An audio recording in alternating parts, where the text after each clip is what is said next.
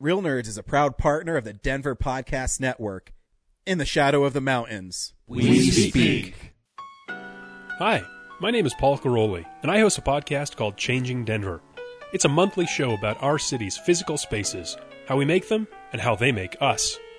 But it's so much more than that. It's the conversations, ideas, and stories that define Denver's perpetual state of flux.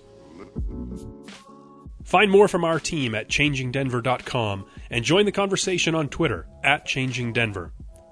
Denver's changing. We can help. Oh, hi, podcast listeners. There's many ways you can listen to the Real Nerds podcast. You can subscribe on iTunes. You can also subscribe on Stitcher Radio. You want to send us a Twitter message?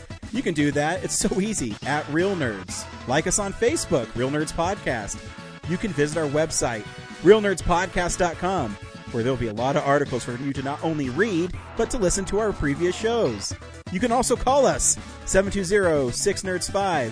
Thanks for listening, and enjoy the show. My name is Henry Jarvis, and you're listening to the Real Nerds Podcast. That's pretty Very good. That's awesome. Very good. Yeah. Yeah.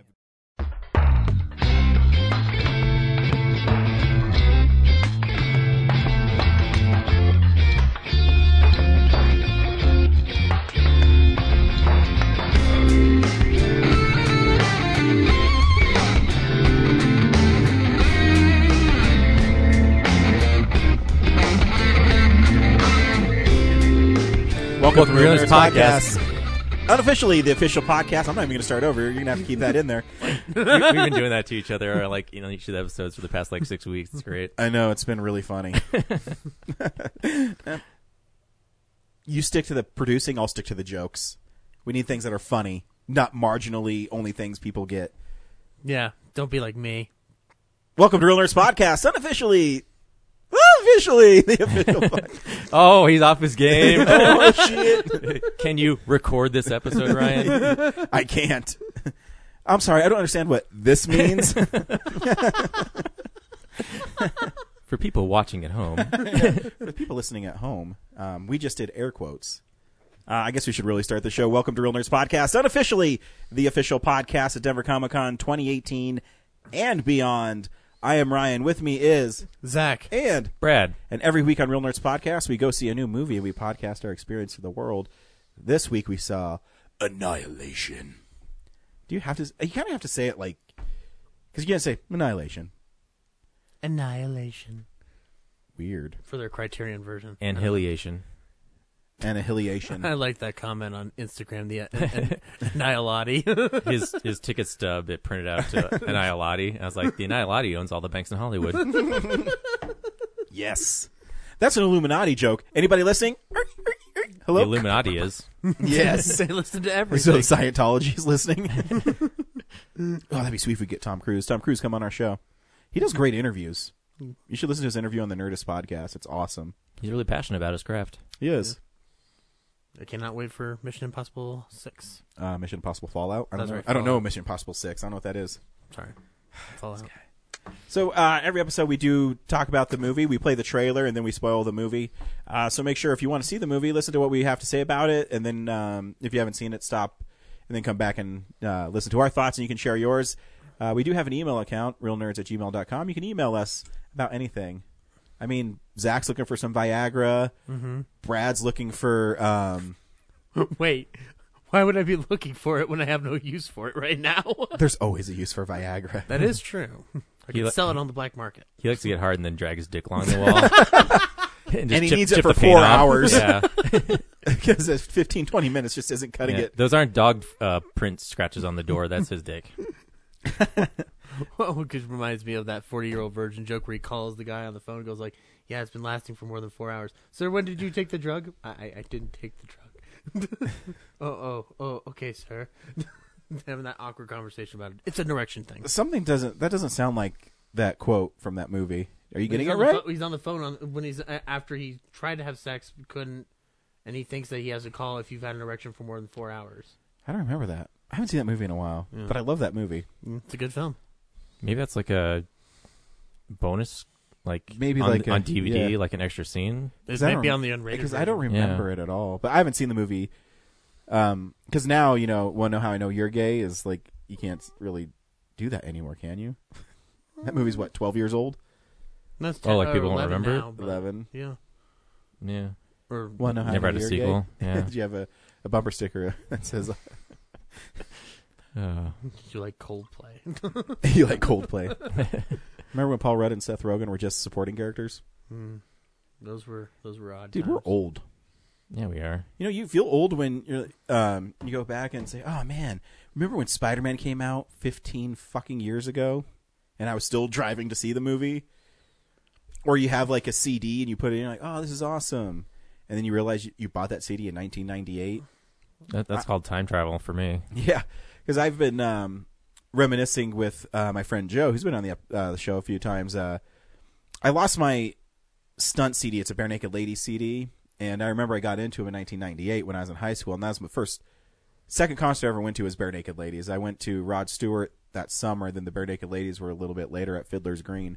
And now this year, I think this is going to be the 18th time I've seen them. The cool thing about the Bare Naked Ladies, they actually tour almost every year, and they always come to Red Rocks or somewhere. So last year they were at the Greeley Stampede, which was weird, but I got front row seats for that because... that was my first concert. Huey Lewis News.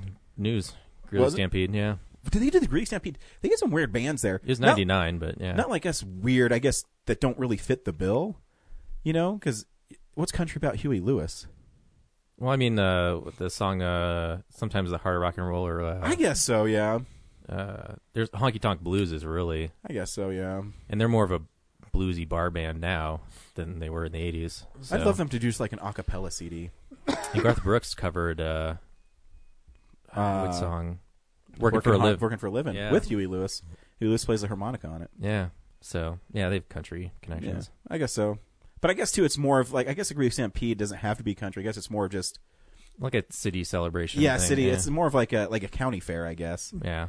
But yeah, so I was really lucky because, you know, of my job, sometimes I don't know if I can go to concerts. It sucks.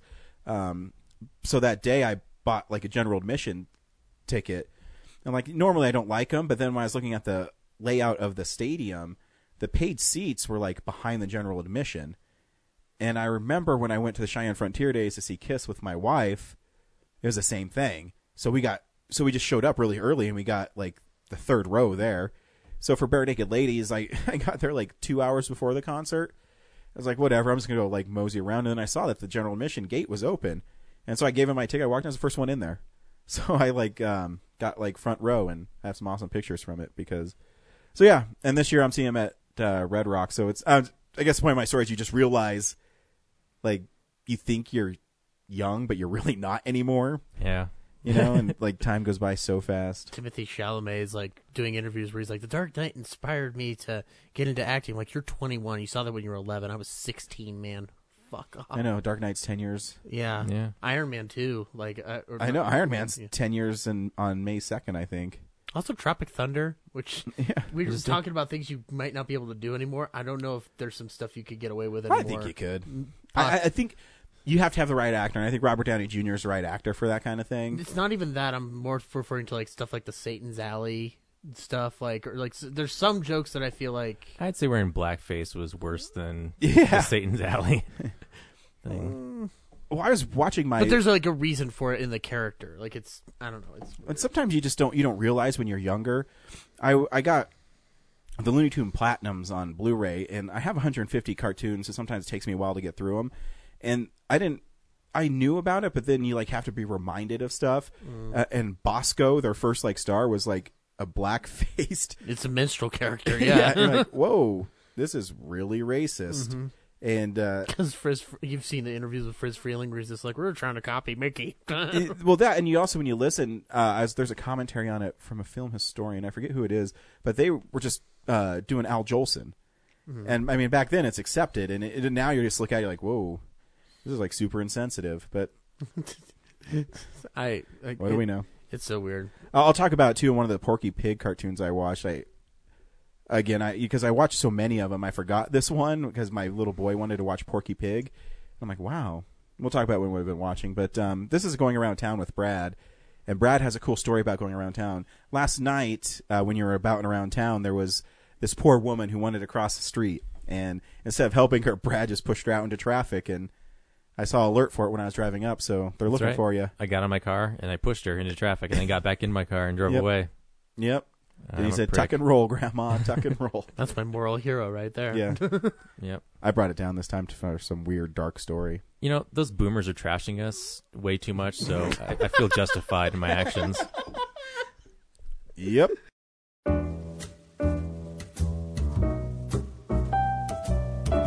Hey, film buddies, follow me around Denver.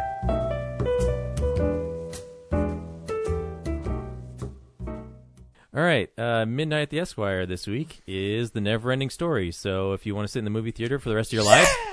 You're a little heavy, That was a buddy. funny joke, Brad. What?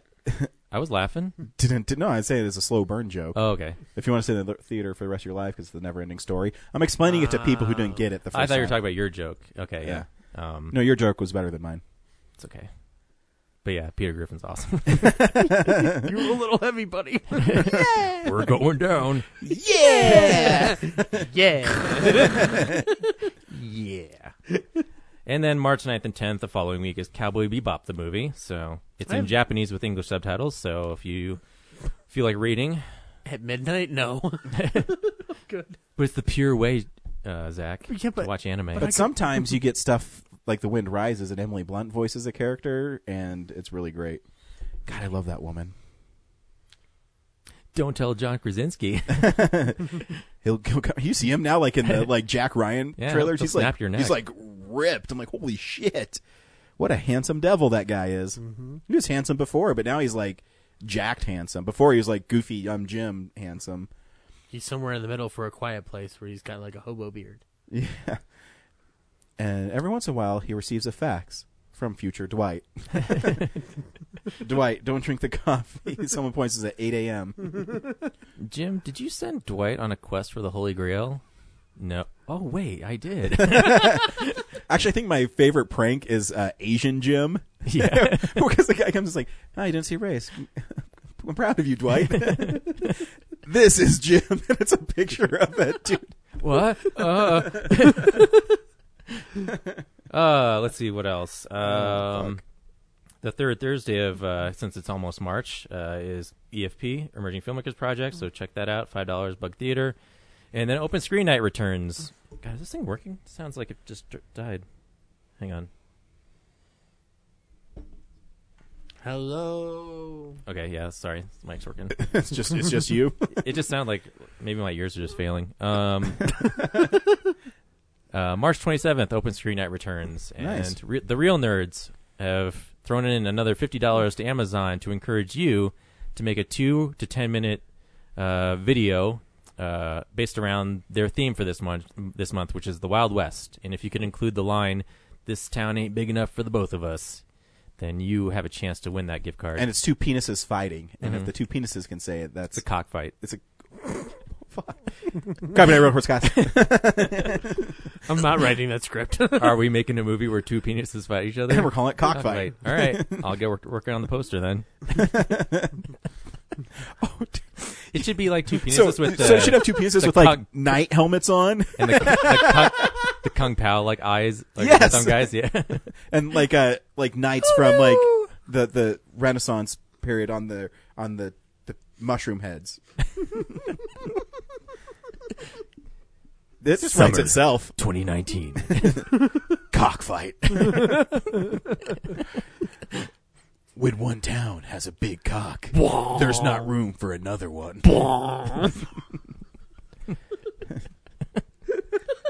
One of them has to get the shaft. I'm just picturing two animated penises fighting. I know, but it's like it's like the Old West town, so they're Yep. directly opposite each other, and then the shoot has them So- jizzing on each other. That and instead of tumbleweed, it's just pubic hairs rolling through town. We open have my a checkbook problem, now. and I'm really sorry to everyone we just offended. No, where fuck was them. I'm I? gonna open up my checkbook. How much do you guys want? Yeah. I'm just gonna make it blank. Here you go. I expect that poster this week, Brad. Oh, man. No, I don't want the poster. I just want like the scene of like the Old West town and two dicks squaring off. It's called Cockfight. Jizz. Where was I? Emergency Screen Night? Makers Project. Yeah, no, Like we did real that one. stuff. Open screen night, sorry. Open Screen Screen Night. Night. Yeah, what else? Yeah, $5. Also, the Bug Theater, March 27th. Check it out. And there will also have another game for that show. So, yep. I think that's it. Yeah. Awesome. We see movies at the Alamo Drafthouse. This is what's playing at the Alamo Drafthouse this week. Hello. Hi, I'm Kevin Smith. Hi, I'm Leonard Maltin. Hi, I'm Mark Hamill. Hi, I'm Elijah Wood. This is Seth Rogen. I'm Christopher Mintz-Plasse. I'm Martin Starr. Welcome to the Alamo Drafthouse. Of course, you can go see good old Black Panthers. Anyone seen that yet? Oh, yeah, if you haven't, you're lame. Tomorrow, which is Monday, if this goes up, I don't know. Big Trouble in Little China is playing. At Sloan's? Or yeah. no, at Littleton. No, I think it's at Sloan's. How about I try that this way? For some reason, we keep on getting... it's at Littleton, I'm sorry. Yeah. But you can catch it at 3 times. In a Lonely Place, High School Confidential is playing with Jane Mansfield. There's a documentary on her I want to see soon. Yeah, she's pretty. Yeah. You can also, on Tuesday, go see Ricky-O, The Story of Ricky, which is like that super gory... Like, if you ever go to the Alamo on the pre-show and you see, like, people kung fu fighting and there's, like, blood and guts and heads being ripped off, that's what it's from. And Shaft is also playing at Littleton. Shut your mouth. The original, not the new one. I can dig it. Golden Exits is playing at Sloan's Lake. I don't know what that is. It's like a new Emily Browning movie. It's like a very limited release for them. Anti-Porno is also playing. That's a Japanese movie. It is, and it's like looks like it's some sort of bondage thing. I don't know what the hell's going on there. But it says it's anti-porno. Yes. Docu West, Evolution of a Criminal, is playing at Sloan's Lake on Wednesday at 8 o'clock. That actually looked really good if you read the description of it. Heathers is also playing at Littleton. It's an interactive celebration. Oh, sorry, guys. Sold out. I guess that's a really big movie. I never really got into it. I think it's okay, but a lot of people love it. I've never seen it, so... It's all right. The Graveyard Shift, which is goofy, like, horror films, is Death Weekend. That's also at Littleton. That's how James and Henry and I saw Psycho 2. It was the Graveyard Shift. One of the Academy Award nominations for Best Animated Film, The Breadwinner, is playing at Littleton at 7:30 on Thursday. Mm-hmm. Looks cute. Yep. A Fantastic Woman is a poignant story of one of transgender women's love and loss. And that's the next Drafthouse recommends, so you can check that out at Sloan's Lake. Golden Dragon Film Festival opening night reception is at Sloan's Lake on Friday. And they're also showing a film called Split at 6:30. The Adventures of Buckaroo Banzai Across the Eighth Dimension is playing at Littleton at 7:30 on Friday, and The Road Warrior is playing at 9:30. I haven't seen Bonsai, so I might check that out. I know. I keep on meaning to get the Shout Factory one because they're releasing one in the Steelbook coming up. I might get that. On Saturday at Littleton, they're showing War Games, which is, of course, is Matthew Broderick. Do you want to play a game? The Fugitive is also playing, along with the Iron Giant at Wait. Littleton on Saturday. The Harrison Ford, The Fugitive? Yep, Harrison Ford at 4 o'clock. I didn't see it, Ryan. I don't care. I don't care. Nah, that movie's great. Wait, is it playing right next to the Iron Giant, or is that was just another one? That'd be a weird double bill.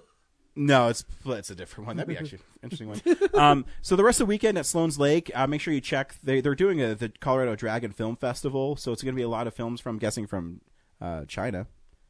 So yeah, they have a lot of those going on. And lastly, on Sunday, just make sure you check the Sloan's Lake website for more of the Dragon Film Festival. And they also have Do the Right Thing is playing at 6 o'clock. I think they're also doing an Oscar party of some kind, or an Oscar red carpet thing. And if you're feeling really 80s, Sunday at Littleton, they're playing Say Anything with John Cusack. Was that his first really big movie? Yeah, he uses a boombox in that movie. So outdated. But still cool. I wonder what's happening in the world of movies in a segment I call Real News. It's real news. Zach, your Powerade Zero looks like piss. Yeah. What flavor is that? Orange. Oh, see, I set you up for a joke and you didn't even do it. Yeah. Is it good? It's delicious. It's a little salty and a little bitter, but Well anyway. played, sir. Anyway, on the news, Cinemark is banning large bags from theaters, which seems like they should have done that 6 years ago when something happened at one of their theaters. But regardless, they're doing it now. So if you wanted to bring a 12 Popcorn. something larger than 12 by 12 by 6, tough luck. But Who's bringing bags larger than that to begin with? Well, 12 outside of inches? the assholes. Oh, I guess me. 'Cause Yeah, you. You bring your camera with you. fuck. Do you go to Cinemarks? No. Yeah. The only one we'd be going to would be Belmar. the Aurora one, or yeah. So Yeah, well, one of my goals this year is to see a movie in each Denver theater, so I would have to see one in. Fuck. I would never see one in Cinemark. I hate Cinemark because they perpetuate bad movie goers, so I don't like them. I know. Yep. But this one time. Make sure you go Go to to school. matinee, like when Oh, yeah. school's in, Yeah, when it's like $4 or something. and when Well. school's in. There'll still be shitty seniors there. That's true. We'll get into that. I'll talk about that later. What's The Rock doing? In the more film-related news, though, Joss Whedon will not be directing Batgirl after What? all. I'm so surprised. Yeah. Me and Andrew talked about that a lot. Even though, I mean, we were kind of excited. No, for it, I though, was at one excited point. for him to do it, but I also knew that it wouldn't happen because I don't know. Well, there was a lot of things going on in DC World the past couple of weeks. Like, apparently, it was official. Apparently, somebody revealed that Snyder was fired. It wasn't a let go thing. He was fired, but he was. They don't know what they're doing. I always thought it'd be interesting if you put her in Gotham City Sirens and have her fight Harley Quinn, Poison Ivy, and Catwoman, and just kind of have like an all-star female like cast. Because in the animated series, Batgirl was in a lot of episodes with Harvey and Ivy, and so you could just adapt one of those. Really, What happened? How's David Ayer's Gotham City Sirens movie going? no one knows because they don't. So Warner Brothers keeps on revising their schedule. So they're supposed to shoot the Joker origin story this summer. And it's not even related to this universe thing. Yeah, and they're still shooting Suicide Squad 2 with Leto's Joker, but they want to use some other dude for the Joker origin story, which is fine if it's going to be like a mobster movie and the Joker doesn't really play a part until the end and he's the Red Hood or something. But they don't know what they're doing, and I think it's going to come back and bite them. It's already biting them, but they're in denial. But anyway. So yeah, that makes me sad though, because I love Joss Whedon and I love Batgirl. On the plus side, it gives like a female director a chance to. Yeah, and I mean, if they could find a voice though that works, because the thing that makes Barbara Gordon special is, yeah, she trains like Batman, but she's also smarter than Batman. You know, she's the Oracle. She's the one who has the photographic memory. She can remember things. So if they play up that angle, then I think it'd be awesome. Yeah. I didn't know she had a photographic memory. Mm-hmm. The other thing that he might be working on now, though, is a historical fiction horror film set during World War II. So that'd be cool from Joss. Yeah, I mean, he can pretty much do what he wants. He's also, I just read that he's going to be writing the Buffy comic again, and Georges Jonti is going to be back on board. So hopefully he comes to Denver Comic-Con. I can talk to him about it, because he's always said, and my favorite thing about Denver Comic-Con is actually my friendship I've gotten through George's, because he's always really nice, and he's always said that Joss Whedon is like his artist, and so that I read that, it's like, oh, the only way Joss would come back is if George's was drawing, and so they did that, and it'd be great to talk to him. Nice. He's a nice man. Yeah, he's You can check him out, I believe, in Real Nerds Pod Show's season 1, episode 6. Yeah. He's in there. Yep. And we do have an interview with him from last year's Denver Comic Con. They'll have to resend to you because we had a problem with our hard drive. I'll do that. I can do it right now so I don't forget. But something that is not dead that I thought was very, very dead, the Dark Tower TV series is landing at Amazon. So if you did see the Dark Tower movie and were angry about it, maybe you can give this a shot. If you were smart and avoided it, then maybe you'll have better reaction to this. I don't know. I didn't like that movie, so I'm kind of like meh on a TV series of it. I do have all the books, though. A friend of mine from the old View Askew board sent me the entire series because he thought I would love it.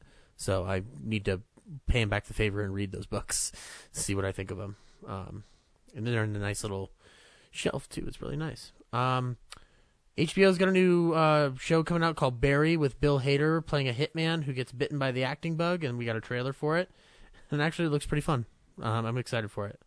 I love Bill Hader, so I'm always down to see him get some... He does a lot of things that you're not aware of, like he's a staff writer for South Park. And, yeah. So this will be nice to see him get some camera time again. A Flamin' Hot Cheetos movie is coming to Save Cinema, according to all reports, but it is not like a emoji movie of any kind. It's actually about the guy who created Flamin' Hot Cheetos, and he was a former janitor at the Frito-Lay factory. That's like a big thing now. People have been using those to like cook with, and so I always thought like maybe making a panko like Flamin' Hot Cheetos thing and like putting it in pork chops and baking it would probably be pretty good. No, because I do like Flamin' Hot Cheetos. According to this, the creation of it like changed the trajectory of the snack food industry. Which I would guess it means like now we get flavored everything, you know? Cheetos is like one of the earliest snack foods, like chips wise, and they merged with Frito-Lay as like one of the. I think there's this documentary coming out about the guy who invented Cheetos too. The original Cheetos are the puffy ones. No, the crunchy ones are original. Really? Yeah. Yep. And it used to. Please tell me the documentary is called Dangerously Cheesy. That'd be awesome. Inside Chester Cheetah. Well, because Fritos and Cheetos were like really like the first really big snack foods. Mm-hmm. There's a Super Nintendo game called Dangerously Cheesy. Yeah, the Chester Cheetah game. Yeah, I saw it at Game Force last night. Wow, I should have got expensive? it. I think it was $10. That's not bad. That's not bad. I always wanted to play the Porky Pig one. I heard it's really easy. I think that was there too. Porky Pig Haunted Mansion or something. Anyway, sweet. Making a Murderer sequel, Convicting a Murderer, has been announced. So I guess they're not going to do a second season so much as from the different point of view. I don't think you read the article. Well, the first season took place over 10 years, so they're still doing a sequel, the second season to it, but they're also doing that one. Oh, okay. It's by a different filmmaker. Oh no, you're right. My bad. I misread it. And how can you report on the news if you just read the headlines? Millennial. Problem with everybody nowadays. Here's one that I did read. The live-action Pinocchio is getting Paul King, the guy who directed Paddington, which would be nice because I like. That's a sweet picture of Pinocchio right there. It's Pinocchio smoking a stogie. Oh God, I love Pinocchio. I do too. Oh, I finally did see that anti-smoking ad you were talking about for Disney, where it shows the Pinocchio clip. Yeah, that is pretty good. It convinced me. I think my Solidos Amigos came on Saturday. I have to check my mailbox on the way home. Oh, yeah. I have to so talk to do you think Disney will start going through the catalog to make 4K Blu-rays of all the movies? I don't know. I don't know how. Here's the thing is, and I'll talk about it when we get to what we've been watching. Actually, I'll save it for that. But I know sometimes the 2D stuff doesn't really translate very well to 4K. Because there's only so much detail and color you can show. Yeah. And also, they don't really have a vested interest in. So I got Cars 3 on 4K, and it's fucking amazing. But that's because there's dimension to that. Yeah, and I mean, it's already Pixar, so their stuff already looks great on Blu-ray. So I do think the Pixar stuff will all go to 4K. For like Snow White and I'll talk about another. So there's a couple 4K things that are like you should show people why you should get 4K. And Cars 3 is one of them. Because just like I can't describe like the sparks and stuff. It sounds really stupid, but like the colors you can see and how it pops off the screen is pretty amazing. And two more things. Jordan Peele's new movie will be filming this year, which is great. It's going to be another social thriller. He hasn't really said exactly what it's going to be about, but I'll watch. Get excited because he made the best movie of last year, and yeah, debatable. Well, that didn't feature a Spider-Man. Well, or Thor. You just watch. It's gonna win Best Original Screenplay at the Oscars. I hope it does. Jump up and down and I hope it does. I'm gonna be like, take that, everyone else. It doesn't matter though. Yeah, it's true. It matters to me. Speaking of the Oscars, though, just before the Oscars are about to commence their ceremonies, The Shape of Water, which is the front runner, finds itself in a bit of a sticky situation. Apparently, they have not one but 2 copyright infringement claims against them. However, the first one, which was comparing it to a film from Norway, an animated film, has been kind of debunked and like kind of clarified by the creators of that film. The other claim, though, is from the son of late Pulitzer Prize playwright Paul Zindel, who wrote a very similar play called Let Me Hear You Whisper. Del Toro's denying that he's ever heard of it. So I've never heard of it. This is all coming up right before it's going to win Best Picture isn't everything inspired by something else? Smear campaign. Yeah, that's like saying like, oh well, everything Quentin Tarantino ever did is a ripoff of something else. Like, yeah, I get it. So anyway, that is news, guys. Unless I missed anything. Oh yeah, Black Panther made all the money.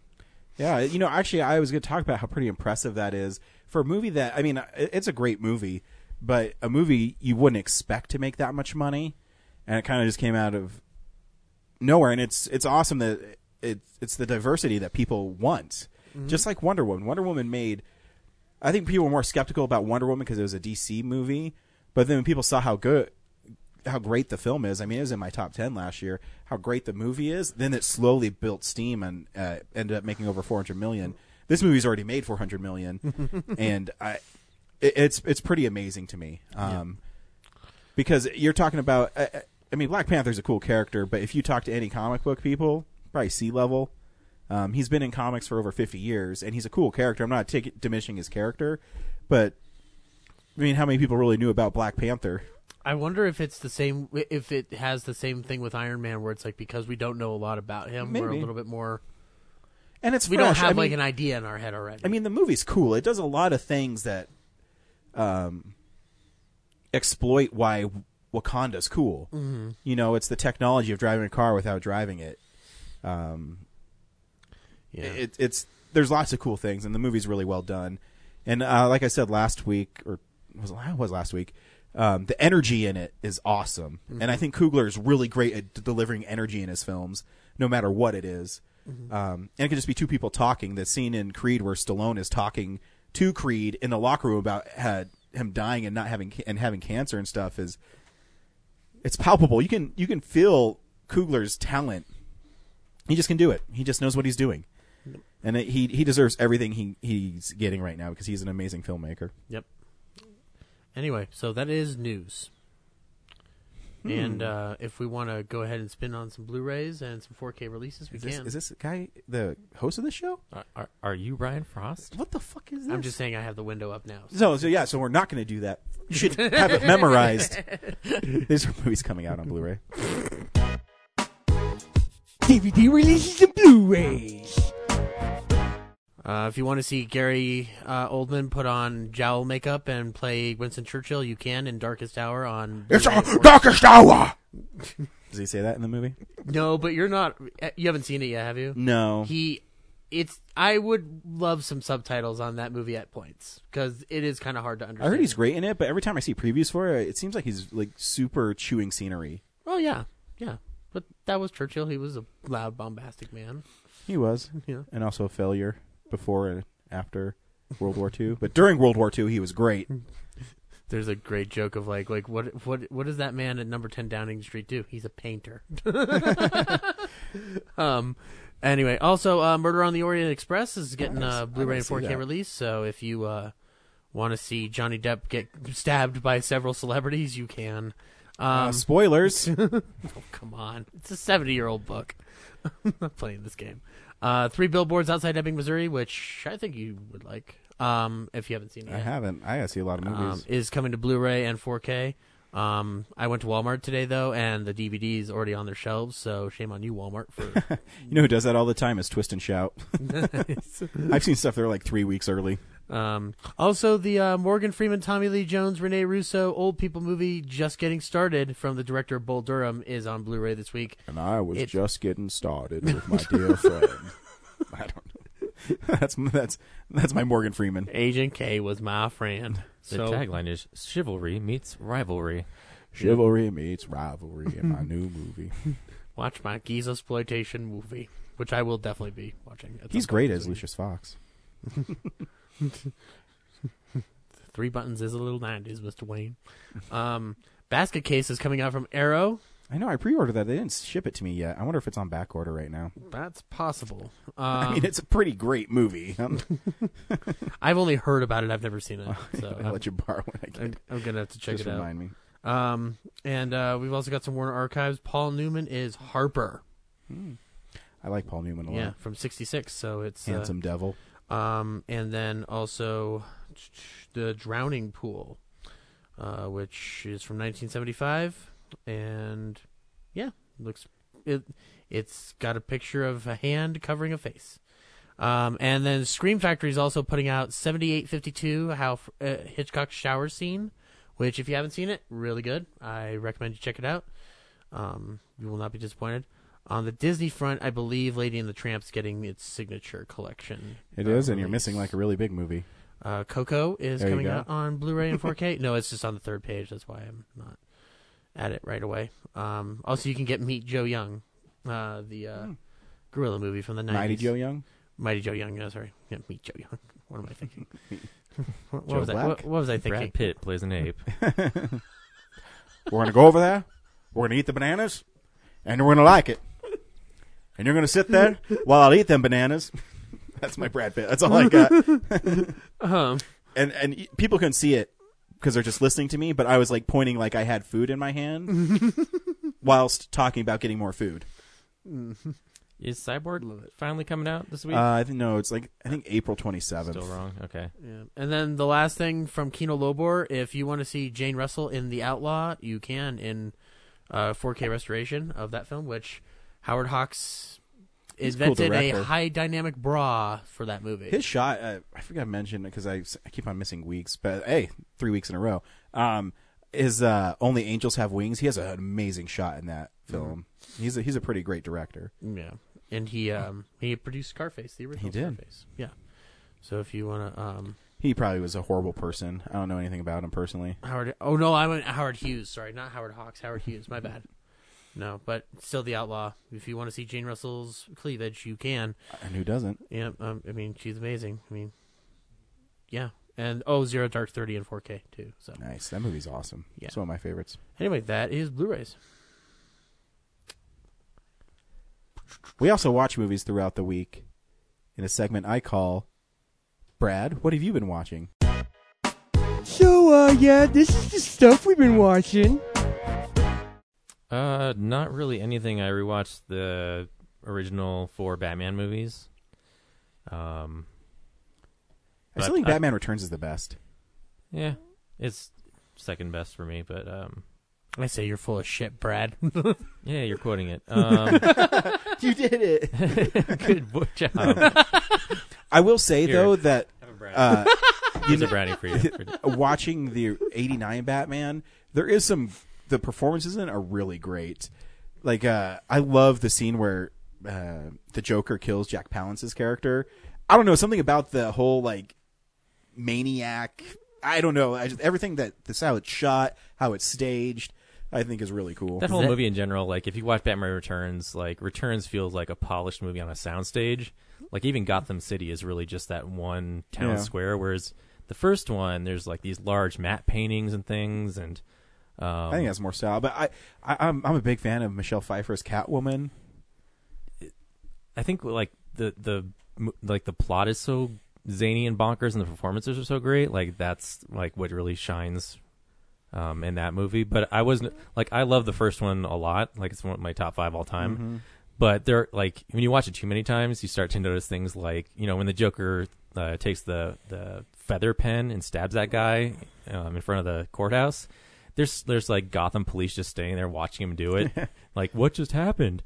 And then he gets to like turn around and do his whole big speech thing. Like, if that was real life, he would have been shot like instantly. I don't know. Because it's your favorite movies, like, I could pick apart things in Army of Darkness, but I choose just to ignore it and enjoy the movie. But then there's things like I was telling James because he was around at the time. Then there's movies that like get worse every time we watch them, which is like growing up. Batman Forever was a lot of fun, but it's tough now. It's goofy as fuck. Like it's at least a little bit close to the production design of Returns. Mm-hmm. But the dialogue just keeps getting worse and worse. I think Tommy Jones is awful in that movie. Yeah, like I get what he's doing, but again, like those two movies are Schumacher's vision of the Batman TV show updated. So, like from a production design standpoint, it's pretty admirable. But I think it looks great. Yeah, Surf's up, big Kahuna. But yeah, Jim Carrey's performance really is the only interesting thing really going on. He's actually pretty good in that too. Yeah, he plays the duality of the roles really well. And then Batman and Robin is just like, oh my god, like, did they write this script in a weekend? Because so I rewatched him I think last year. People say that Val Kilmer's a good Batman. I think he's really boring. Do you think he's boring in it? I think he's boring. I like him as Bruce Wayne more than I like him as Batman. Because but in the first one, it's a revenge story.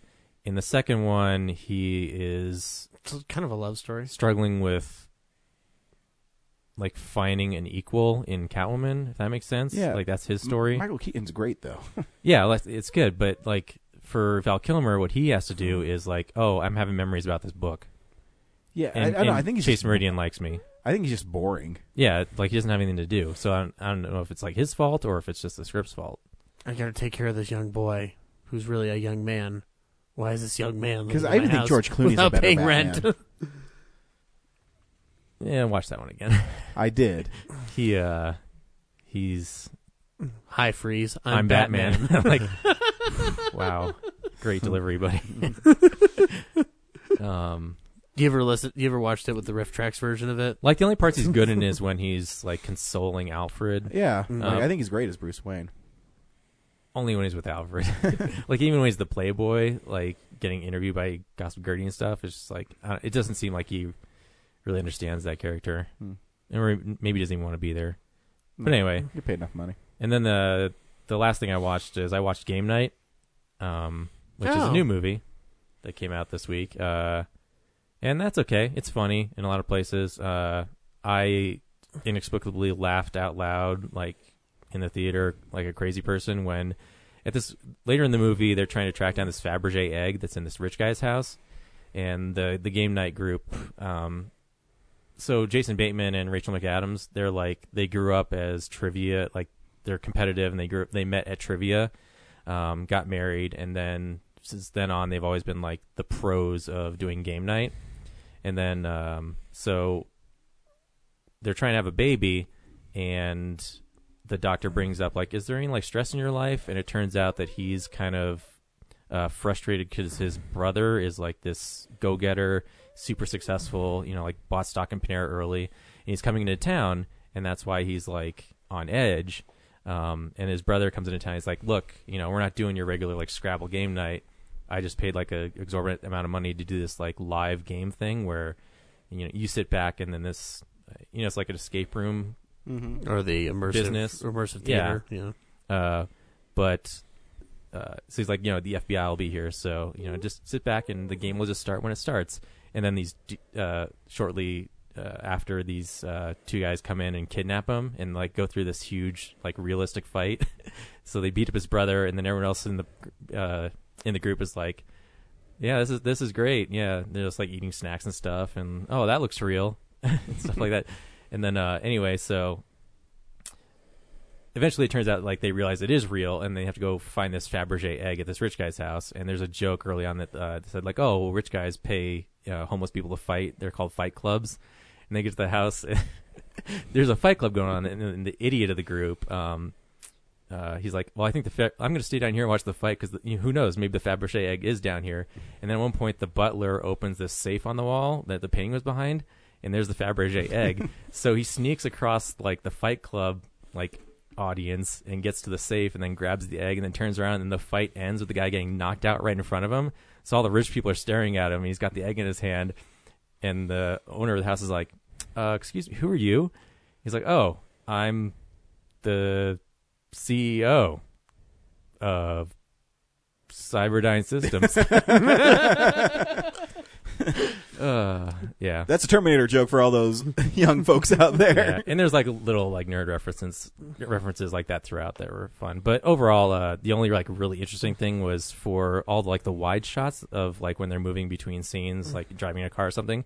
They do a tilt shift photography effect, so it makes the houses and the cars look like pieces on a board. So I don't know if you've like looked at like Adult Swim used to do it in some of their interstitials where they show like Atlanta, and just the way that like they blurred out certain, it just made the structures look like miniatures, and so they do that in the movie, which is kind of cool.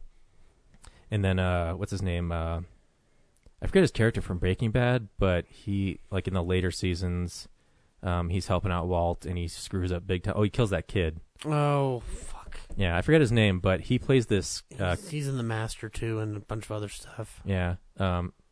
He plays a cop. Their neighbor is a cop, and he recently got divorced. Jesse Plemons. Jesse Plemons, yeah. So he's a total weirdo, and he's always, like, holding his dog Sebastian, and so every time Jason Bateman and Rachel McAdams go home, he's, like, waiting by the mailbox, because he wants to, like... When he was married, they would play with them, but now that he's single, they don't want to play with him anymore because he's a huge weirdo. So he's really funny. Like, he just talks like, so, I heard you guys are having another game night. Yep. Haven't done it in a while, but then he gets like really technical about things and just like leaves sentences hanging. So that's really fun. And he has kind of a big reveal at the end, which is great. So anyway, it's fun, but it's probably something you just watch on Netflix or something. Zach? I didn't watch that much actually this week. I've been watching a bunch of old Star Trek on Netflix because it's there. I'm about 10 episodes into the first season, and it's just fun. I like old Star Trek a lot. I got a copy of the Psycho Legacy on. It's not on Blu-ray. It's only on DVD from Shout Factory, which is the documentary that was done on the Psycho franchise. They barely touched the first one. It's more about 2, 3, and 4 because they can't. If you get this Shout Factory or the Scream Factory Psychos, I think they break them up on each one of them. So if you get 2, 3, and 4, they have the segments on 2, 3, and 4. Oh, really? If I remember right, I could be wrong, but I have them all. Yeah, and I've seen the special features, but I'll talk about it when I get to my. Yeah, no, I have it down there. Like it's got 2 discs, and it's got all the stuff they left out of the documentary, including one on the remake, gotcha. Which I might get to this week. But I mean, it's pretty well done. The guy who did it is doing the Shockwaves podcast for Blumhouse right now, and he's fun. He's a fun, interesting guy to listen to. I watched Ken Burns' The Dust Bowl, and yeah, man. I mean, it's Ken Burns. You gave it 5 stars. Yeah, because here's my review. It's Ken Burns, man. He can make a documentary on grass growing, and I'd watch it mainly because he'd. So, what are the causes of the Dust Bowl, Zach? What'd you learn? the lack of grass and the tilling of the soil and the earth. Oh, you did learn something. I'm very proud of you. Causing, therefore, for everything to dry up in that area, not to mention the factors of the weather, the climate of that area, and everything in the weather kind of collides together to bring up the dust storms like that. And they don't just come from like the area you're in, like they come from high up, like it's like a wind front pushing down on you. So like you can get dust from Oklahoma coming into that's a bad example, like North Dakota coming down onto Kansas, or Oklahoma pushing down into Texas. Mm-hmm. And you did learn something, Zach. I'm I very did. proud of you. I know, it's amazing. Actually, there's some. Great... That's why Ken Burns is a great documentarian. Yes, I learned something. Hooray! There's actually really good, cool footage of the grasshoppers eating up the fucking crops, which I was just like, shit. And my dad's doing this genealogy thing and whatnot, so we looked in my grandmother's diary, and sure enough, she recounts some of her experiences in the Dust Bowl. So she was talking about specifically the red dust. So, which was pretty interesting. But yeah, it's only 2 parts. It's about, I want to say about 5 hours, but it's pretty interesting, and it goes into a lot of, actually the very tail end is about how the fact that we're irrigating soil from the from below the earth now is not good, because that reserve will dry out within the next 20 years. So we'll lose water and we'll end up in the same place all over again. And the last 5 minutes of the movie is people who lived through the Dust Bowl era going like, why would you do that, you fucking moron? So which I wish they had actually said, you fucking moron. That would have been awesome. Yeah. By pointing his cane at you. Like, listen to me, Sonny. Listen to me, you fucking jackasses. And then the last thing I watched was, I saw the 90s It. It's garbage. Because I had a bunch of vouchers at work and they had the DVD, and I'm like, I'm not going to get it in under any other circumstances. So I watched the whole thing, and I wrote some notes. But basically, like, the disadvantage that this has is that I saw the remake first, and I loved it. I think the biggest disadvantage is made for TV. Well, that's another one, but I kind of give it a weird pass on that, because when you watch it, though, it's interesting. Like, it's Tommy Lee Wallace is the director of it, and he does a good job with what he's given. The visual effects of it, like, there's a scene where I think it's Richie is going into the shower because he's afraid of going into the shower with other kids, and all the showers extend out and start trying to grab at him. But it looks like kind of like a lame-ass version of a Freddy Nightmare. But then Pennywise comes out of the drain pipe, and Tim Curry does his thing, and he's great in it. Oh, no, Tim Curry's great. But I do feel like the kids in this one are not as fun as the ones in the new one. Yep, there's no New Kids on the Block references, that's for damn sure. No, but there are some creepy moments with Ben in this one where... Because we don't really know a lot about Ben's backstory in this new one in terms of his father being dead and whatnot. But in the TV version, he's like, oh, my dad was shot down in Korea, and there's a thing where he's looking across the swamp entrance to the sewer, and he sees his father hanging outside of the sewer going like, this is my new home. We all float around here. And it's creepy in the way of, like, when I watch an old clip of something that looks creepy, like, where I'm just like, that's going to pop out of the television and just stab me, isn't it?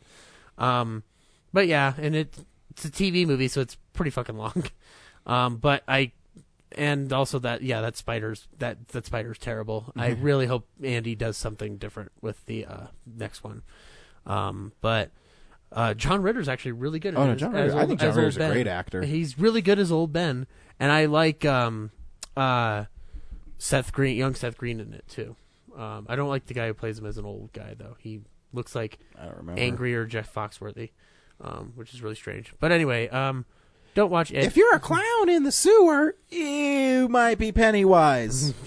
No, I want to drag all the blue collar out of my head. But if you rip off kids' arms and eat them, you might be Pennywise. Here's your sign. But no, I mean, I actually got another miniseries that I'm going to check out next week. The V miniseries with Robert Englund. Yeah. So, that's how he got famous. Which funny, he's not credited on the box of that DVD, even though he's probably the most notable person in that fucking series. Because I looked at all the names, I'm like, don't know him, don't know her, don't know him, don't know her. Who the fuck is that? So anyway, that's all I watched this week.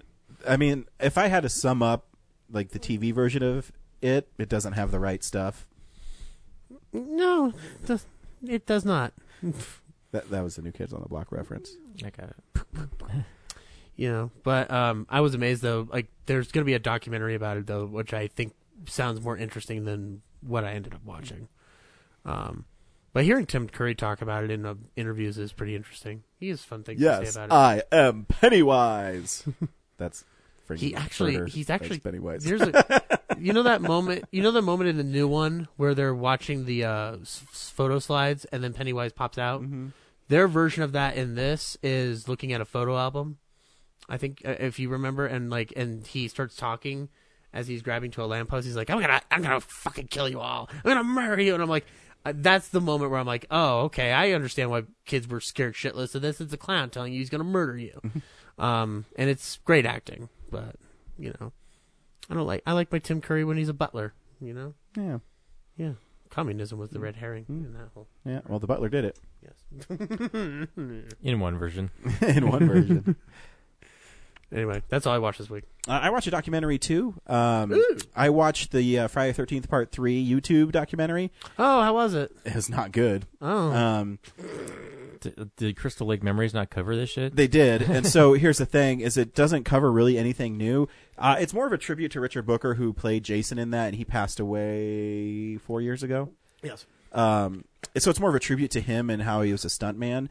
But it's not as well written. So the transitions are really bad, and it just rehashes stuff you already know. They did get a lot of the major actors, and the guy who got his eyeball popped out, he's a narrator, so it's kind of cool that way. But overall, it's not. I think it's 26, 27 minutes.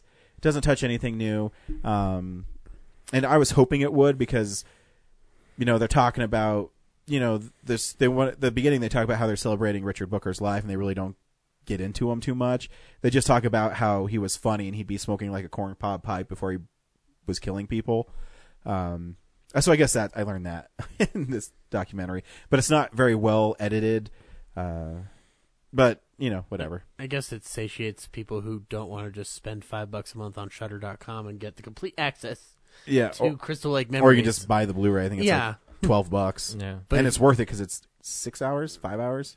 Covers I think it's about 40 minutes for each movie. I don't think it's as long as the Nightmare on Elm Street one, but it's so long. It's longer. Yeah, Nightmare on Elm Street is 4. I have it. It still covers a lot, but it is shorter because just Jason has more movies. Yeah. It's whatever.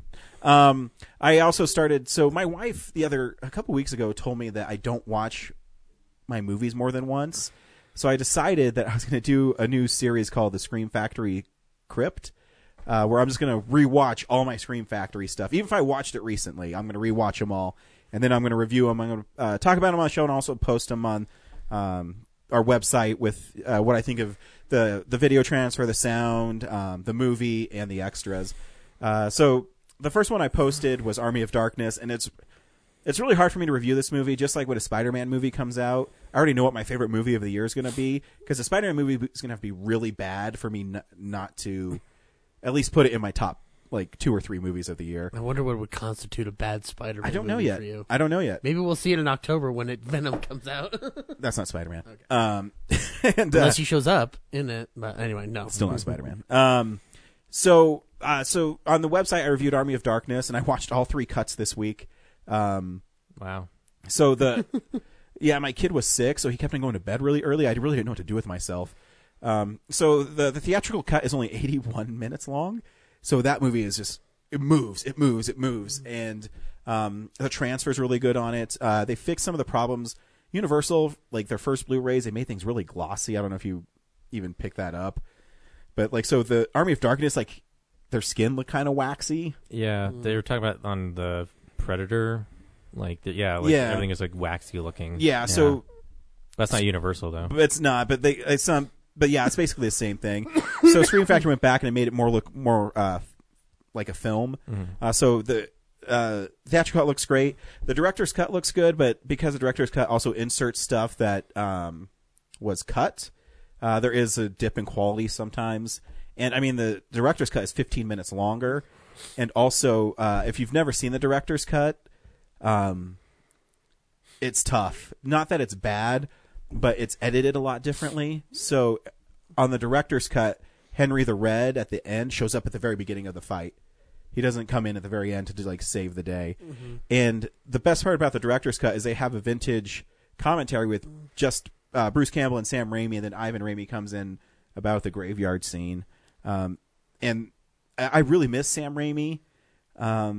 talking because he's really funny and he's so smart and he has such great technical wisdom to give people, but he doesn't do it anymore. I mean, I mentioned last week on the Drag Me to Hell, he doesn't even show up on any of the special features. And then the international cut is a new 4K scan, and I think that's 6 minutes longer, something like that. And so that one looks the best because they went back and they did a new transfer of it. Yeah, it's probably like 6 minutes long. Yeah. Sorry, I have a copy of it in my hand, fine. guys. The best feature on that is they have a feature-length documentary about making of Army of Darkness, how it slowly became a popular movie, and how Sam Raimi and Bruce Campbell actually spent about $4 million of their own money to finish it, and it only made back $11 million. I think it cost $20 million to make, so they didn't make their money back. Eventually, I think they probably did, but not for a while. But so yeah, it's a great. If you like the movie, you'll see a lot of different cuts of it. It's a great value. I think it's like $22 right now. Yeah, that's what I got this one for. Yeah, so you get 3 cuts of the movie. Actually, 4 cuts because they also have the TV version. But it's not up converted at all. That's more like if you want to have the novelty of it. Like, but it has different scenes in it though. It's really weird because remember back then, like if you watch Billy Madison on TV, it has different like moments in it, and same with Army of Darkness. So right. Alternate takes. Yeah. So yeah, that's a really fun one. I'll be posting this week The Autopsy of Jane Doe, which I watched again, and that's a fun movie. It's about this dead girl that no one knows who she is shows up with Emil Hirsch and Brian Cox are morticians, and they perform an autopsy on her, and weird things start happening. Directed by the guys who did the Troll Hunters. And I also watched The Babadook again, which is a great film, if you haven't seen it. Did you know that's their highest selling Blu-ray? Yeah, and it got even bigger with that meme. Yeah, with about A24's biggest selling Blu-ray? No, Scream Screams. Factory. But like there was a meme going around on the internet how the Babadook was like an LGBT friendly monster, and they saw their sales shoot up for that month. So I don't know if you can get it anymore. I actually have the limited edition one where you open it up and the Babadook comes like out of it. And now I think they just sell it without that. I think that limited one's gone right now. So yeah, it's a great film. I'll put up all that stuff sometime this week. That just reminded me I need to order the Nightbreed 3-disc version before it goes away. It's gone. There's still some on Amazon for like $80. You want to spend $80 on it? I'm gonna buy it right out from under him. Nice. So and the last thing I watched is I watched Gotham by Gaslight, which is the new Batman animated series or animated film. It's based on an Elseworld graphic novel where it takes place in Victorian era Gotham City, and Jack the Ripper is there. And Bruce Greenwood plays Batman, and he's actually pretty good. I think he's played him before. Yeah, he has on Dark Knight Returns. Yeah. So he's that was Peter Weller. No, he has played him before though. I forget which one. He's pretty good. The film is pretty fun. It lets Batman be a detective, which I always like. If you've read the graphic novel, for fans of the graphic novel, they do change who Jack the Ripper is, and it is kind of shocking. And it makes it I think it actually makes it a better story. It is rated R. There's lots of violence in it. They do show Jack the Ripper like murdering people, which they should. I think it deserves it. And the final fight between Jack and Batman on a Ferris wheel is really well animated, and it looks great. So the 4K stuff on that doesn't look that great. There's a 4K version of that? Yeah. So the 4K version of Gotham by Gaslight looks good, but I could I couldn't tell the difference between the two discs. So I got the Steelbook. That's why. Okay, you didn't get the Steelbook? No. Okay. So I couldn't tell the difference between the two discs at all. And I think it's just because it's the animation style. Because I mean, how much more detail can you show when it's? I mean, because in that you're not going to show like stitches and texture on clothes because it looks weird when you animate it. Did you watch it? Mm-hmm. Did you like it? Yeah, it was. I thought the twist because I didn't read the Elseworlds comic, so I didn't know it was coming. But I was telling them, a lot of it for me is just like, oh, that's cool. They interpreted this as this. Mm-hmm. So the whole time I'm thinking Jack the Ripper is going to be the Joker, and it's not. No, And then that's pretty interesting. and then I think it's Harvey Dent, and it's not. No, they do have a lot of red herrings, and so in the Elseworlds, it's like some random dude. So I like that they changed it to make it more. Oh, that's interesting. Yeah, so I mean he's in the comic, but so the comic's only I think 40 pages. You can get it's pretty cheap. I think you get it at Coins Cards for like $6. It's all right. I mean I like Mike Mignola's art a lot because it's really simplistic, but he draws really. I don't think he's a great artist, but I think he's a cool artist, and I think his composition's really cool. Yeah, I like Gotham by Gaslight. It was fun. Yeah. I still think Under the Red Hood might be my favorite, like DC animated feature. I don't know. I have to think about it. That was I didn't expect it to be as good, but the story's already pretty great. But when I saw it though, like I wasn't like into DC animated stuff necessarily, but my friend and I, when we drove out to like Comic-Con, we went and saw it screened there, but like the day before the release or something. And like we watched it on their screens at the con, and like even with it not being like the best quality and whatnot, I was like, this is fucking great. Like, and John DiMaggio's playing the Joker, and he's doing a great job. Like, yeah, he's pretty great. Yeah, so. I'm trying to think. I think I have like 15 animated Batman movies. Yeah, I'm looking up a list right now. Well, but also I'm excluding Return of the Joker, which I think's great, and Mask of the Phantasm. I'm talking about kind of like the new. The direct to stuff. Yeah. Yeah. I liked Gotham Knights when they came out. Yeah. The extended thing like came out around the time of The Dark Knight. Yeah. Yeah. Yeah, I thought Assault on Arkham was fun. Oh, yeah, that's a fun one.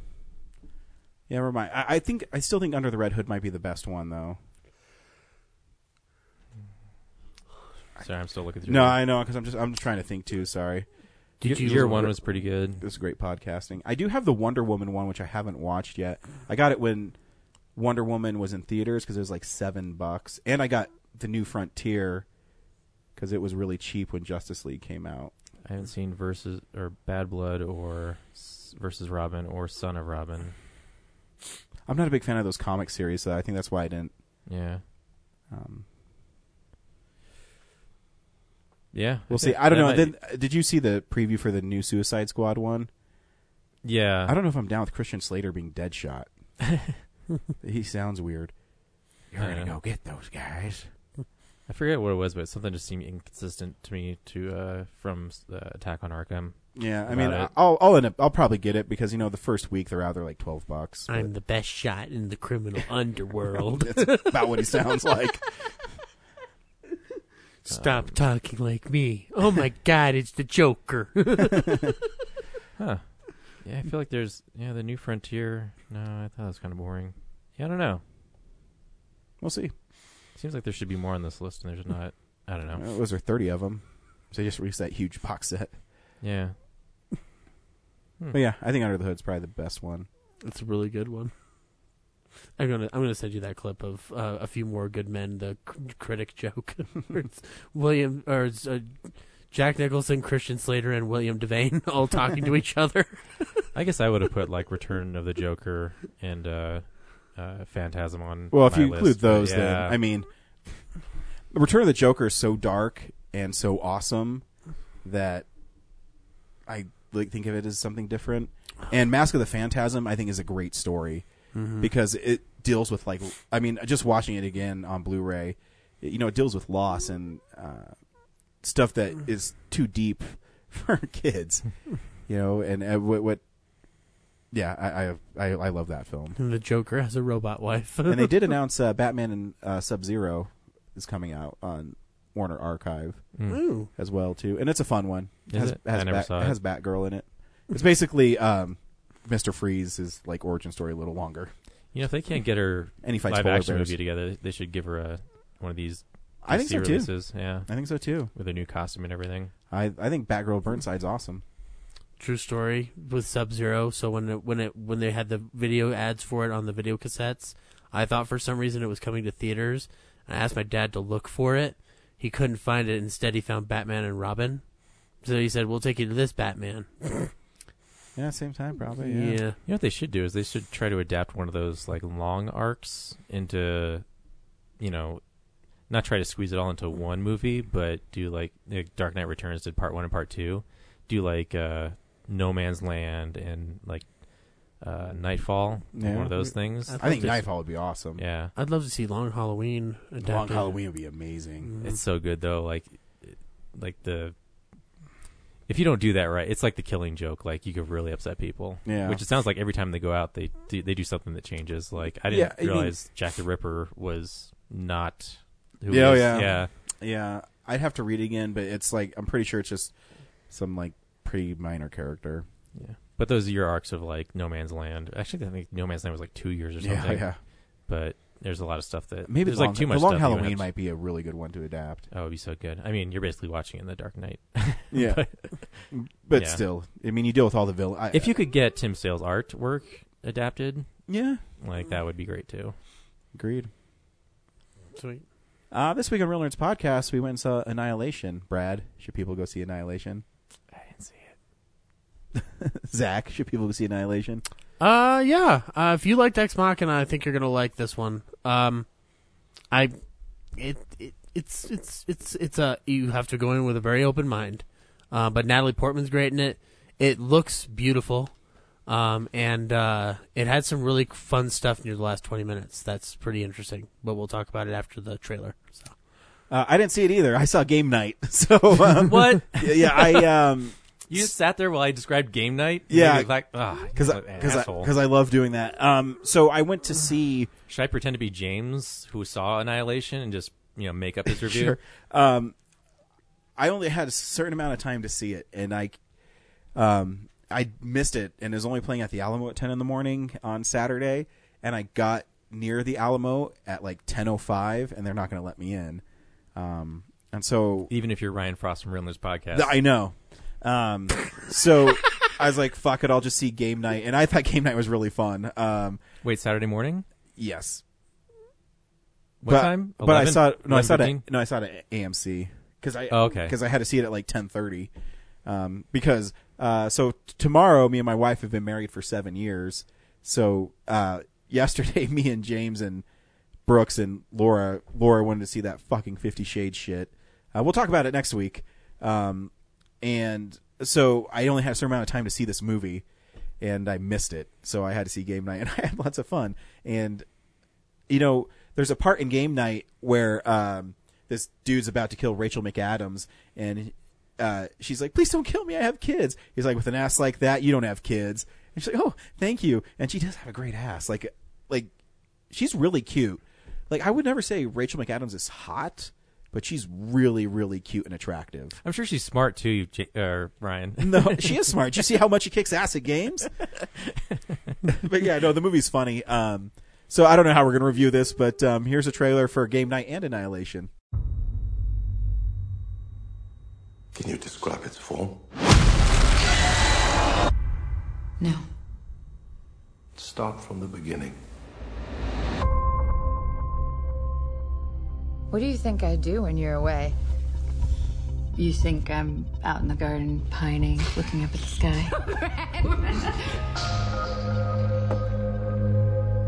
Why aren't you here? I gotta leave a day early.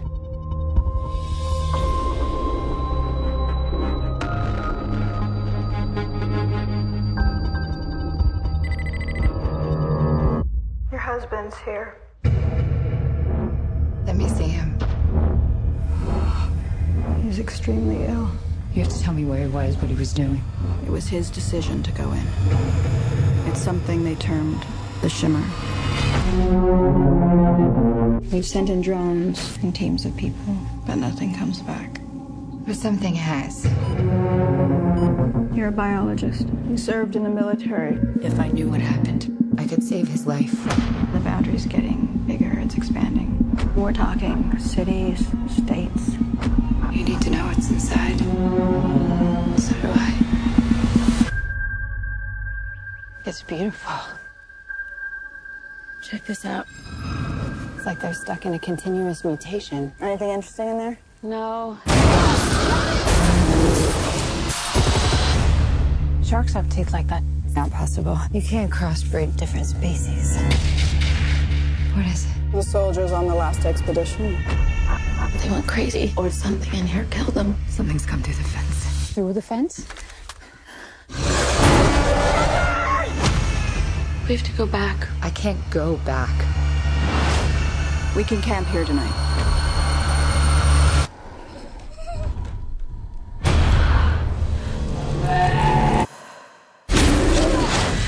It's destroying everything. It's not destroying. It's making something new.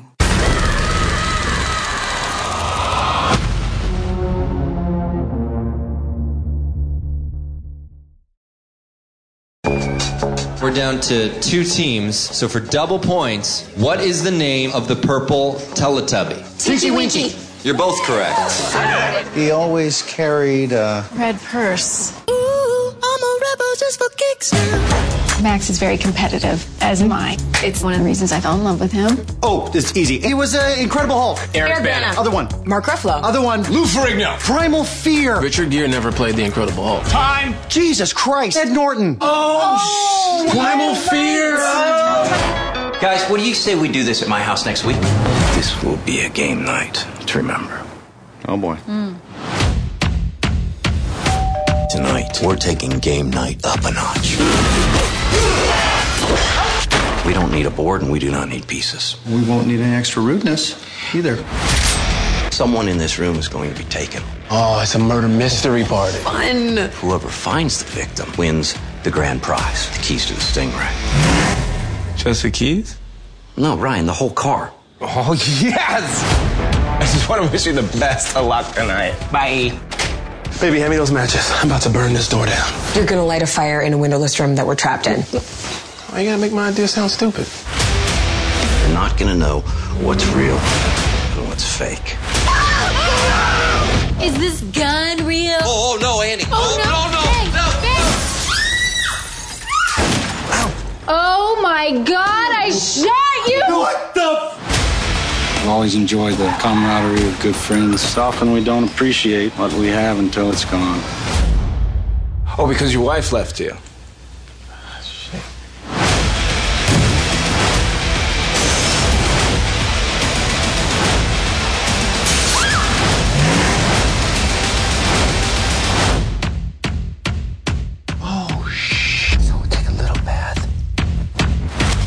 So much worse. Okay. I have one idea. It's so crazy, it just might work. You're gonna crash the car into the plane like Liam Neeson in Taken 3? He did that in Taken 3, huh? You missed it. Thanks, baby. This is instructions on how to remove a bullet. It didn't have rubbing alcohol, so I got you this lovely shard. Good idea. Way to pivot. What is helpful in country living? Oh, that's for later. There's a corn chowder recipe that looks really good. Oh, you love corn sweet. chowder, I do. huh? Yeah. Let's cheer Thank you you. up. I just thought it'd be really weird to have both of those on. That is weird. Yeah, so I'm James, and yeah, Annihilation was right up my alley. It's like Arrival for me, and you know, not everyone's gonna get it, so you know, that's just. But luckily, you're so smart. I'm too like it. Just I'm such a smart person. This is a movie for smart people, so and I know a lot about writing and film. So this really and there's crocodiles in it or something. Yeah. The only thing that would have made this movie better was if there was a shark in it. So that's the only. Yeah, it's an A- instead of an A+ because no sharks. Well, you know, can't win them all. So yeah, everyone should go see Annihilation, right, Zach? I'm weird. It's weird. I've never been put in this position before. So yeah, so there's been a lot of like shit going around this film for the past couple of months. I guess from everything from Paramount saying it's too intellectual to fans of the book going they're fucking around with the book. And I went in not knowing a goddamn thing. I was just like, it's from the director of Ex Machina. It's got Natalie Portman and Oscar Isaacs. Yeah, I watched Ex Machina this week in 4K. Oh my god, I would imagine that looks amazing. It looks amazing, and that movie is great. Seamless. So I was really sad that I didn't see this because I think the director is super talented, and even the scripts he writes are really smart. Mm-hmm. And that controversy about him not understanding the book. If you read an interview with Alex Garland, he says he only read the first book and he adapted the first book, so he has no idea what happened after. Because that's all he had at the time was the first manuscript. Yeah. He didn't even just have the book; he had the manuscript for it. Yep. So I don't want to spoil it for you or you because I think you guys will enjoy it. Yeah, I'm gonna see it. But so without spoiler, but like the setup is Natalie Portman's husband, played by Oscar Isaac. Oh wait, that's A Wrinkle in Time. Natalie Portman's husband, Poe Dameron, it comes back from the Star Wars and he's all disheveled. No, he comes back from a mission. He's like very despondent. Was he like, man, those wars are hard. And she's like, well, I died in them, so don't talk to me about hard Star Wars. Hard, Poe? You're going down a path. I just got all my friends killed. Yeah, well, I died of a broken heart, so. Now, Poe, we will discuss a new treaty. I was saying, look what just got shipped. Your package of basket case. Yes! There we go. So anyway, like he comes back from a mission, like a top secret mission. He's feeling despondent. We don't know why. Suddenly he passes out. They're trying to take him to the hospital, and then suddenly government agents kidnap him and Natalie Portman. And Natalie Portman, through circumstances, finds out that her husband went into this place called the Shimmer, which is like basically a bubble that's surrounding a swamp area near a lake house, or near a lighthouse, sorry. And so anyone who goes in doesn't come out, or they come out mad, in the case of Oscar Isaac. Is this a metaphor for the South? I don't know. It's an interesting thought. She, along with a team of other scientists, which include Tessa Thompson, Jennifer Jason Leigh, and another person that I do not remember, go into the Shimmer to investigate it, all for their own personal reasons, but mainly just to gather the data. As you go through the Shimmer, like it starts off like and this isn't really a spoiler, they go in, and then the next moment it blacks out, and they wake up and they find that their provisions are gone for about 4 days worth of provisions. You realize that like they've been experiencing something for a certain amount of days, but they don't remember it. So the Shimmer inside of it fucks with your mind, and on top of that, it's causing the creatures around them to evolve into different types of animals. So what happens is they keep going further, just a lot of shit kind of like engulfs their minds and makes them start to question why they would come in here, what their basis fears are, and like what is their damage, and like why are they trying to fix it. And I think that, again, without giving anything away, the way he handles it is not, I wouldn't call it intellectual. I'd call it the way Alex Garland referred to it, which was intuitive. If you go in with an open mind, you're going to read. It almost feels like a Rorschach test to some degree. Like you're going to read something out of it that maybe the person next to you won't. That being said, though, like there's a central theme around it of, trying to stay human amidst this Shimmer. The last 20 minutes of this film are some of the most mind-bending use of CGI I've ever seen for a sci-fi film, without the context of like a space battle or a hobbit going up a mountain, with a golem chasing him. Like, it's hard to describe it without spoiling it, but I will just tell you that, like going into it and then kind of walking out, it feels like a trip. There's even moments of it that maybe reminded me of a Kubrick film, but they don't shove it in my face like a Kubrick film. Because he doesn't like overwhelm you with that. Because War Room's not for fighting. No fighting in it, exactly. And I think that his palette's amazing visually. Like some of the stuff inside the Shimmer, it almost feels like it's out of focus at first, but then you realize it's just that's the way he wanted the production design palette to look. It almost looks like a painting come to life. And it's amazing. Like it is. he's right. It's meant to be seen on a big screen. Like I feel bad for people who have to watch it for the first time on Netflix because that's gonna suck. I don't watch stuff on Netflix. Well, if you're not in the UK, so and by and also that's a lie. I know you have a Netflix account, I do, but I mean, like, if I have a chance to get a physical copy, I will. No, absolutely. Well, I mean, and actually on your 4K, it'll look amazing if what you said about 4K is correct, like with the colors and stuff. Which why did I lie about that? Why would you? Why would you? You know, exactly. Do you have a reason? I don't. So no, yeah, I get it. It's not going to do well. It's gonna it only made 11 million this week. It's going to be out of theaters within the next week. So if you're going to go now. If you're done seeing Black Panther for the 5th time, which I get it, Black Panther's amazing, but this is also something that you might not want to miss either. So. Yeah, Game Night's awesome. So, like the directors for Game Night do really clever stuff. You know, the game piece stuff, but also like whenever their neighbor, what's his name, Daryl? I forget Gary. Whenever Gary is holding Sebastian, his dog, it like the camera slowly zooms in on him, and it's just he tells these like really funny stories, and they'll get in like fucking RoboCop. What's wrong with that guy?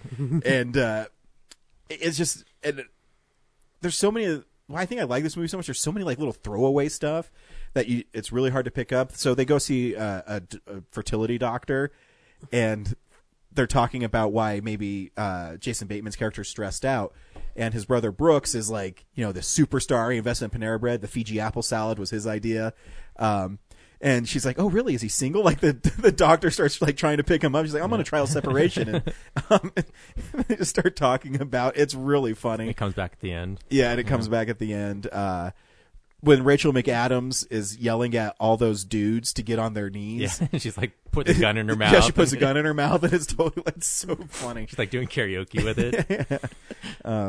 And it's like, we want us to reach it up and lay down. We can't possibly do that. Okay, well, do the yoga pose. It's like downward baby or something. Or... Yeah, and the dumb dude, the Fabergé guy, he's like so funny in it. I can't remember what he says in it half the time. Yeah, but it's really stupid and really funny. He's always bringing like vapid, like hot chicks to the game nights, Yeah. and then he brings like a real. When he's like, they're trying to pay off like the organizer of game night, and so he's like sliding like a $10 bill, and then he slides like a $5 bill. Maybe this will change your mind. Yeah, and his date's like, it doesn't matter if you do it slower, she's not going to change your fucking mind. Do you have $100 in there? No, I have 17. Do you have $100? It's funny. Like the movie's really funny. Actually, I was pleasantly surprised because I thought the trailers were pretty generic. But I heard really good things about it. Mm-hmm. So I was like, you know what, fuck it. Who cares? Because it's either that or I don't even know what else was playing. Annihilation. Yeah. But Annihilation, I missed it and I was pissed. But I had a good time except for the old dude next to me who kept on saying that the British lady or the Irish lady that the guy brought, oh, she's part of it. He kept on saying it throughout the whole movie. She's part of it. Out loud. She's part of it. Spoilers, she's not. She's part of it though, and I think in my next dog I'm gonna name Sebastian because I think it's funny. When he gets all the blood all over him, and Jason Bateman tries to clean him off. He's like, and that just made it worse, and then the dog shakes and sprays blood everywhere. Yeah, that movie's pretty funny. It's well done. Yeah. Nice. God, I love Rachel McAdams. Like, I think I fell in love with her in this movie. I don't know what it's about her in this movie because she's super competitive, and I am too. And I like that she loves board games. like throwaway jokes. They go to his brother's house, and he's like, "Yeah, we brought Scrabble and all stuff." And he takes them, and he just throws them. He's like, "Okay, you just told me you don't have to throw them. That's a little unnecessary." Oh, and then the one couple who, it's not my favorite joke, but they drag it through the whole movie where they do the "Never Have You Ever" drinking game. Yeah, and then the one guy, she's like, "Yeah, I slept with a celebrity," and then the whole flashback that it was Denzel Washington. And at first I was like, "Oh, they're trying to be Denzel Washington," and then halfway through the story I figure out like, "Oh, I get where they're going with this. It's a guy who looks like him," and she thought he was him. Thought it was Denzel. But there's also a funny running joke where they hit glass tables and they don't break. Man, rich people or was it? Man, glass tables are doing something weird tonight. Yeah, it's funny. Yeah. And there's that really creative shot too where they had the Fabergé egg and they're throwing it through the house and it's just one continuous. I mean, obviously there's cuts in it, but It's fun. Yeah. It's well done. It's funny because the rich people actually had a fight club. Yep. Is it a fight club? No, it's not a fight club. And his face when he goes downstairs, like, oh! No, I'm just going to stay here in the fight club. It could be around here. Yeah, it's good stuff. Yeah, let's go see Game Night. It's fun. It's fun. Sweet. I got a whole week off, so I'm going to go try to do go see it. Going to try to do a movie a day. Nice. At the end when he said, like, no, this is all part of the game, too. And I was like, that guy just got sucked through a jet engine. How is this part of it, too? Yeah. The guy who told Rachel McAdams she has an ace ass. Yeah. Also, I went with Jason. He said there was a guy named Bill at the game night that just disappeared throughout the movie. I can't remember. I don't remember that at all. Yeah. Like he was in the early. Oh, was it the friend early on when she's at like the Geeks Who Drink pub quiz thing? She's with that one guy. Oh yeah. And then he's like in a couple flashbacks, and then he's just disappears. Just gone. Maybe because he was like aged out or Rachel McAdams' boyfriend or something. Oh, and he kind of like hung around and then too long. Yeah, and then because he doesn't show up after he gets she's proposed to. Right. Yeah. Okay, that's who it was. Yeah. Yeah. What happened to that guy? Didn't get Rachel McAdams. Yeah, it's when they do charades to drop the box on that dude and they turn it on and it's like then it falls off and doesn't even break. Yeah, it's funny. Are you gonna do what he did in Taken 3? That's in Taken 3. It just goes right underneath it. Into the plane. Yeah. Good stuff. I love Jason Bateman. He's good at playing those characters. And they go through the whole like pull the bullet out of my arm and then they flip it over. It's like, oh, exit through. wound. Just make a small incision. And she cuts down the length of his arm. What are you doing? That's huge. See? It's funnier than you remember it, huh? Oh, there it is. No, that's bone. That is bone. Yeah. Good stuff. Yep. So we'll see you next week. I think it's Red Sparrow. Yeah. Or what else comes out? There's some other movie that comes out. Didn't Red Sparrow come out this week? No, it's next week. Hang on, Real Nerds listeners. Here's some great... While we wait for you guys, I'll just promote that I finally posted my Jean-Claude Van Johnson interview, and no one fucking said anything about it. Death Wish. I'm my dude. Well, I'm going to go to a bunch of stuff this week anyway, so... If you guys don't see it, I'll let you know what Death Wish is like. Next week, of course, is the Hurricane Heist. Oh, shit. Are we going to make it rain that week? Can we, please? No, I kind of want to see The Strangers, too. But well, we can. We got to make it rain for all the poor people who need to be redistributed wealth with the hurricane. I hope that's what happens. So, yeah. Check out my interview. Yeah. I would. My car's in the shop because I haven't been able to listen to podcasts. My battery died, and then I hooked up my work car to it, and it blew out fuses. So. Until next week, bye. Bye-bye.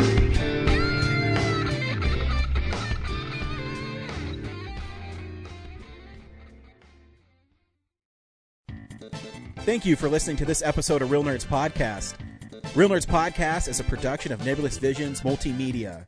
Thank you to Sparks Mandrill and Plan 9 Studios for our kick-ass theme song. Also, if you're in the Denver area and you're looking for a cool place to see movies, we see them at the Alamo Drafthouse in Littleton and now also in Sloan's Lake. Thank you to Colorado Coins, Cards, and Comics for supplying us with all our comic needs, especially you, Andrew. You know who you are. And a big shout out to James's mom. I'm giving you an electronic hug that you can feel through the airwaves. Thanks for listening, and have a nice day.